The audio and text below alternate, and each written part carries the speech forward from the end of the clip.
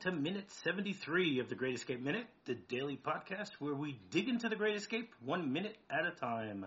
I'm Rob, and joining me today is Sean German of the Next Scene podcast. Welcome, Sean. Oh, thanks for having me. So glad to be here. Yeah, I'm glad I was able to finally get you in at least for one episode. You know, I've been trying to get you for the whole week, and it just didn't work. So, all right, one episode is good. All right. I just couldn't escape. Ah, you mean you're in the cooler? Yeah. In the cooler. That's fine. Hopefully by the end of this episode, you'll be able to escape. Yes. If not, then I can maybe get you for tomorrow also. I'll just keep digging. Exactly. So episode 73 starts with Colin saying checkmate and goes all the way till Danny screams pull. So we have a very interesting minute to be dealing with here. Basically finishes off the scene that we discussed the last few days with Werner actually finally getting extorted for the fact that he lost his wallet. So we have Henley, James Garner, basically telling him to give him a camera, to get him a camera, and then maybe he'll be able to find his wallet. That was the end of yesterday's minute, and today's minute, it starts with Colin, where Henley and Colin are playing chess. We got the impression over the last few days that Henley was actually doing better than Colin, but apparently Colin is able to find a way to come back and starts off with checkmate. Now, checkmate. I'm not much of a chess player, so I don't know if you took a look at the board to try to figure out if it really is checkmate or not. Unfortunately, you can't zoom in on these type of things. Mm-hmm. I mean, you can see that he places his bishop in a position where where it's in direct line with his king. But besides that, it's a little fuzzy from my perspective to try and figure out how close that really is to a checkmate. Yeah, I mean, I know the basic rules. I don't know chess enough to kind of analyze the board and kind of see how good this move is. But I like it. It's a little funny moment. Like this is, certainly not a comedy, but it's got some of these lighter moments that, and I think it's, kind of tells us a little bit about this character that with what went on previously with Werner and the stuff, the talk about the lost wallet and the camera and everything, that at least one of these players is able to keep his eyes or keep his mind on the game. Yeah, I was thinking that also. I was thinking that Henley was a little distracted here. Because, I mean, yesterday's minute we see that Colin is still looking at the board the whole time as Henley is, reminding or telling Werner what he needs to give him. Mm-hmm. Yeah, I think you're right about that. Colin, despite all this, Colin is confident that he's going to get his camera. So, I might as well continue with playing and find a way to checkmate. And I mean, I love James Gardner's reaction to it. I mean, if you look at his face, he's like, "What?" he was definitely not expecting that to happen. The look of satisfaction on one side of the board versus the other confusion of where did that come from? Exactly. On the other side.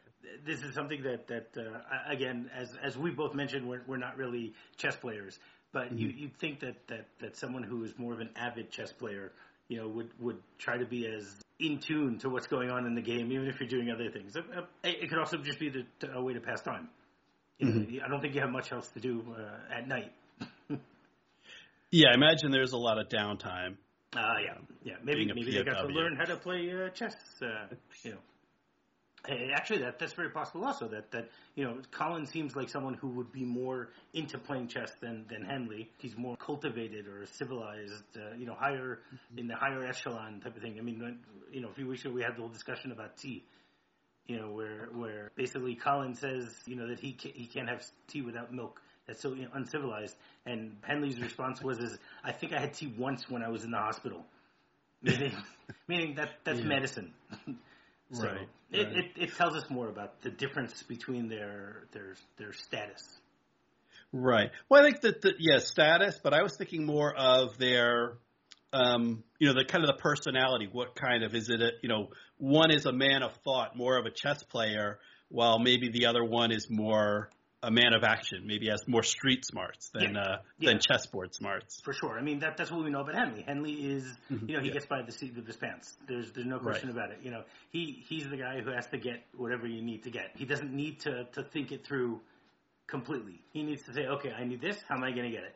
And with Colin being the forger, So obviously he needs to be much more meticulous and has to, think ahead of how he's doing every single thing. So I think you made a great point. I think that really makes sense. Well, it kind of really good. And you mentioned, kind of the nickname, the Forger, and his background kind of fits in with like this little moment that's kind of, obviously this chess game doesn't play into the larger storyline and the plot of the POWs and trying to escape, but it's not a throwaway scene. It does give us these little glimpses into the characters and their personalities. Yeah, I mean, this movie does a great job of that. I mean, you have so many. It really is one of the first big ensemble films, and they do such a great job of developing each and every one of these characters in different ways. I mean, because this is I've mentioned this many times. I'm sure all the listeners have heard me say this quite often, but this is basically a heist movie.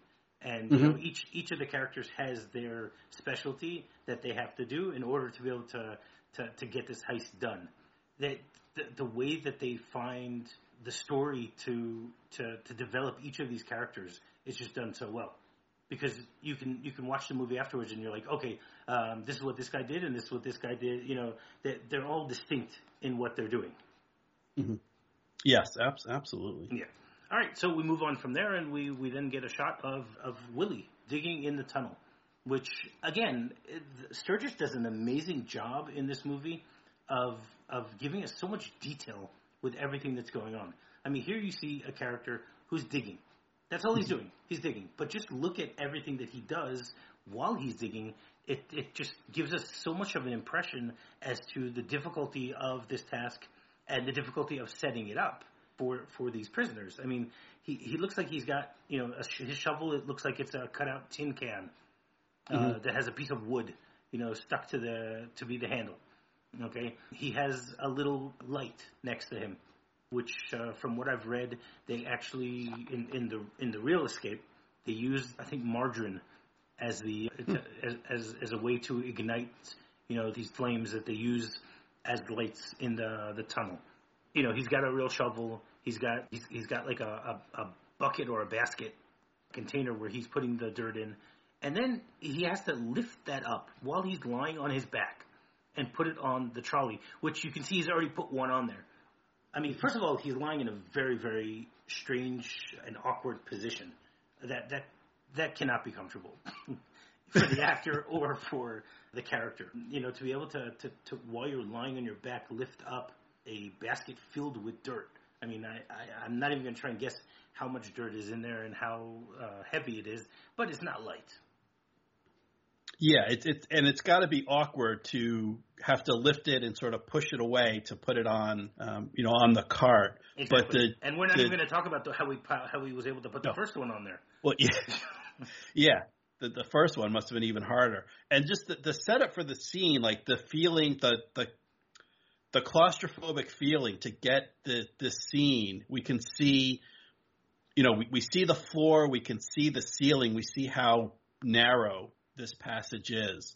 The character that Willie's laying down and barely has, room to lift his head, but somehow he's managing to dig. Really does a good job of giving us that sense of, the tight space. Yeah, there's no question about that. I mean, I'm curious to know how much space they actually had, from a filming perspective, because as we can tell, there are three walls here that are there. It's not even something. This isn't something that John Layton can try and fake. He's definitely there where something's close to his head and something's close to and he's close to the floor. Obviously, the other end is probably opened. It's probably completely open. So therefore, he's not as claustrophobic. But it still gives us that the shot is done so well that it makes us believe that he's really there. Now, we can all be thankful that they didn't do what the real prisoners did, because when they all dug, they dug completely naked. So we should be glad that that we're not seeing that, because logistically in the real Escape, obviously, they didn't want to get their clothes all dirty. Yeah, obviously that would have attracted attention if you're walking around the yard covered with dirt. Yeah, someone might get suspicious. Exactly, and it would draw too much attention if they had them all naked on the film. So, we could be grateful for that too. Yes, that's a much different film. Yes, yes, and also they they have someone to do their laundry in in the movie. I mean, one of the things I love about this movie is the fact that basically all the characters have the same clothes, but they somehow are able to get them laundered whenever they need to. Mm-hmm. They're dealing with dirt. They're walking around. They're most movies that with World War II POWs. Their clothes are all cut up. They're walking around in rags because they're in such bad conditions. And here, I mean, as we just mentioned about with Henley, I mean, he's wearing a turtleneck. Yeah. So yeah, it's just fun looking at that. And then what Willie does is he takes a stick and taps on the trolley twice, which this is the first time we get to see this in the whole movie, where this is their signal. If you hear the double tap, that means pull the trolley, which is also ingenious. The whole way that they set up this whole system. You put a trolley with ropes on either ends, and when you hear the double tap, you just pull it. You just pull it. We see that the rope. The rope on Willie's end, so he can pull he can pull the trolley back to him. We see the rope on the other end that Danny's pulling to pull the dirt out of the tunnel. Yeah, I mean it's very well thought out. Part of it comes from the original book about how it's explained of what they did, but they do use a little bit of license here to give us a better impression that this system is really working well. And so basically then we see they cut to a scene where you have Danny and Sedgwick sitting in one of the, I guess you could say, rest stations or way stations along the way. They didn't build the tunnel straight the whole 335 feet without rest stops along the way, which is also quite ingenious to do, because this way you can get more people through at any given time, because you have people, you don't have traffic, because someone can stop at the rest stop, while they're waiting for someone else to come in or whatever the case may be, which it obviously plays in a lot later when we see the escape of how they use this to their advantage, having this room there. So you see Cedric is working on the air pump and Danny is pulling in the rope. Then we get Roger showing up, and Roger starts asking the same question that he's asked Cedric numerous times before. What's going on with the air pump? When's it going to be ready? And it's pretty funny because, like, you see that he's working on it. So, like, why would he even ask that? Yeah. If he's, I mean, we saw a few weeks ago that when he was making the air pump, he's making the air ducts and they're, with the hammers and everything like that. So they're doing that in their workshop. So if he's already there, so then what's the big question here? Is the question, okay, I see that you're here. Is it, are you installing it, or are you just checking things out, or what particular, what are you doing here? And then Cedric just gives his usual answer. Oh, I'll have it ready by tomorrow. So Roger, snaps back at him. Well, you're badly behind schedule. Behind schedule. Yeah. Yeah. Managers are going to manage. That's true. That's true. And then the next thing he does, and he asks Danny how things are going. So he's Roger. Roger is the best kind of manager here. He's going and checking everyone and seeing that everyone's doing what they should be doing. There's no question about that. And he does a good job of it, because he comes into there and he first asks Cedric, and then he asked Danny. So Danny should have expected that this was the question that was coming up. Yeah, he's coming up, and Danny's got his complaint ready, or maybe not complaint, but they're having problems with the operation, and then he starts with 3 times and then gets interrupted by a fourth. Yes, which this is great filmmaking, the way that they do it, because the editing here is superb.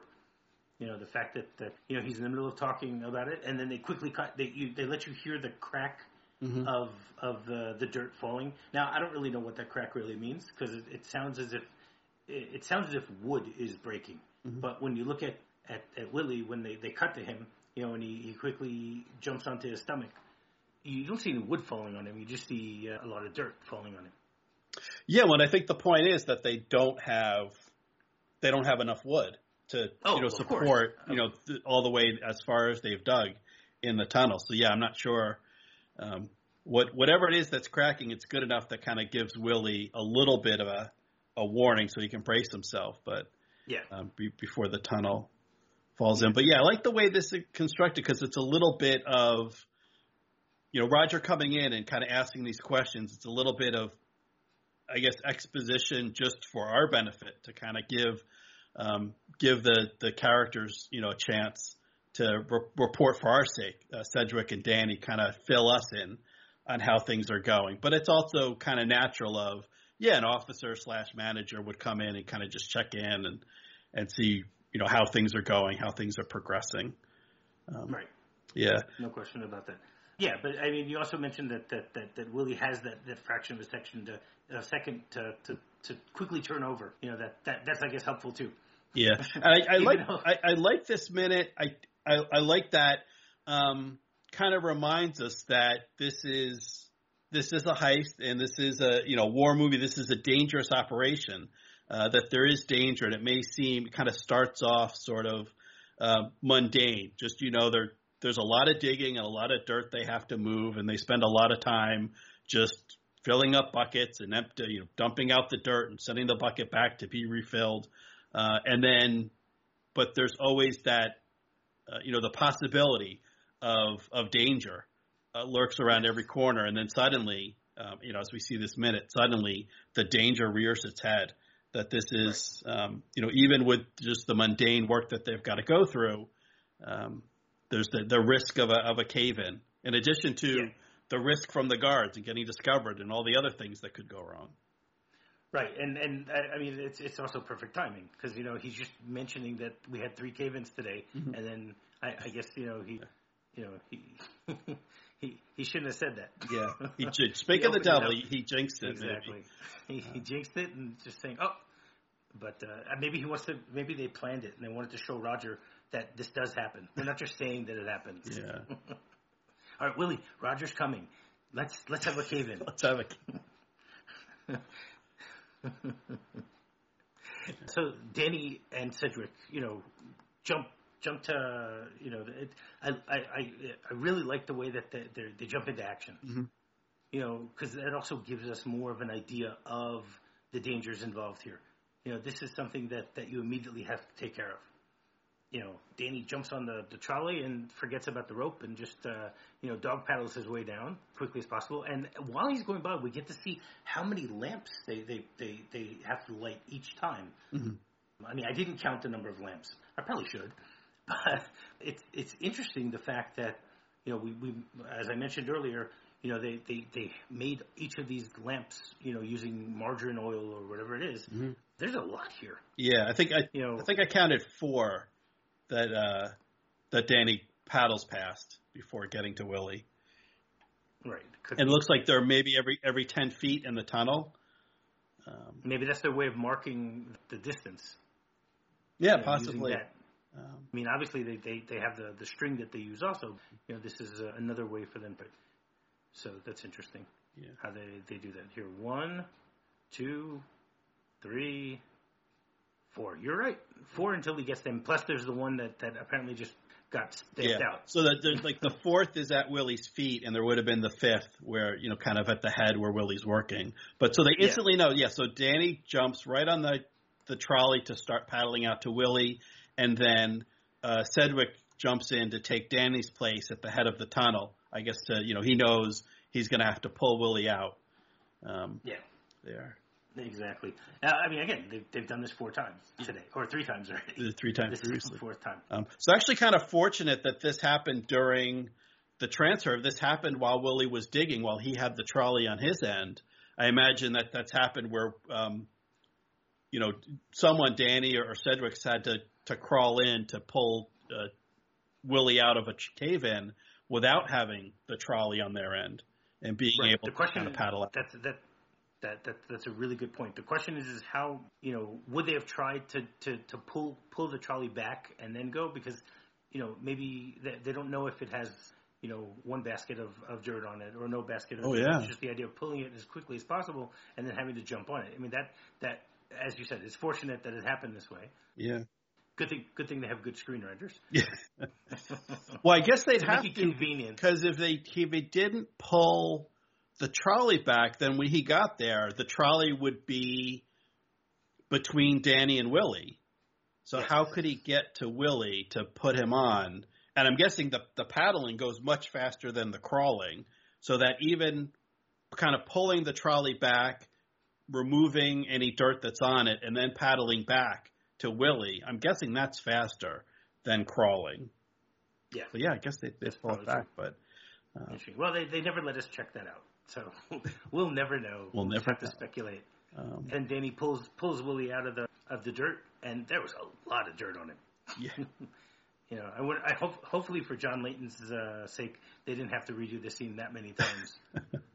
Okay, we're gonna put a ton of dirt on top of you, and then we're gonna pull you out. Yeah. Obviously, he's got his face covered in dirt. Mm-hmm. He's coughing a little bit. And then Danny says to him, "So, you all right?" And then he screams, "Pull!" Pull. And that basically ends the minute, because we see Roger and Cedric begin to pull the rope. Mm-hmm. I mean, Cedric looks like he's really exerting himself by checking that. Yeah, so that's the end of this minute. Do you have anything else you want to say about the minute? Well, I think that the use of the score, and of course you talked about, I mean, the great score, the soundtrack to this movie, I think is probably better, maybe even better known than the film. I mean, it's just the iconic. But so we get the transition, that the chess scene, we get the end of that chess scene with Werner, where there's no background music at all. It's just the dialogue. And then kind of when we go down to the tunnel, we get a little bit of the score and the music, and then we get the shake up with the cave-in and everything, just kind of the use of sound in the background. There's no question Bernstein does an amazing job with the score here. I mean, I've heard that the way that he set up the score, that he created the scores, he created sub-themes for each and every one of the characters. Mm-hmm. I'm not a music expert, so I wouldn't be able to, I can't notice that. In a few weeks, we're actually going to have a music expert on. Hopefully she'll be able to give us a little bit of insight into that, as to how that really does play into the whole storyline. But the music here is definitely another character. There's no question about the way that it goes from somber tones to happier tones to comedic tones. It doesn't stay on one straight level. It jumps around a lot, which helps make it that much more interesting to listen to. Yeah, as absolutely. The story moves along. Absolutely. All right. Do you have anything else you want to say about the movie in general? Just that this is a great movie. And thank you for covering it 1 minute at a time. This is this certainly holds up to this kind of level of scrutiny. It really is a great film.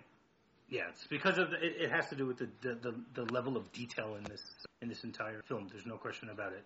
I mean, come on, you and I just spent 20 some odd minutes talking about two little scenes. Yeah, that's it. But there's so much to talk about, and that's what makes it so fascinating to talk about this movie and to watch it, obviously. Yes. All right. So do you want to tell people how they can get in touch with you, Sean? Sure. Well, as you said in the beginning, my current podcast is Next Scene Podcast. We're at nextscenepod.com and Next Scene Pod on the social medias. That's a show that I do with my brother, Brian, where we're covering pop culture one scene at a time. I've also got previous shows. I covered a couple movies 1 minute at a time, as you do for The Great Escape. I did This is Spinal Tap with Spinal Tap Minute, and I covered Groundhog Day, had a show Groundhog Minute. My home base where you can find all that stuff, if you go to catandsean.org, and it's cat, C-A-T, and Sean, S-E-A-N.org, and that I link to all my podcasts and all my guest appearances and whatnot. So, folks, if you want to hear more from me, you can check that out. All right. Very cool. Thanks a lot, Sean. While you're looking at Sean's stuff, you can go rate, review, and subscribe on any podcatcher that you might be using to listen to this show. You can contact us by email at thegreatminute@gmail.com. Our Facebook group is The Cooler. Our website's thegreatescapeminute.com. You can contact us on Twitter at GreatEscapeMXM. So, until tomorrow, tally-ho. Tally-ho.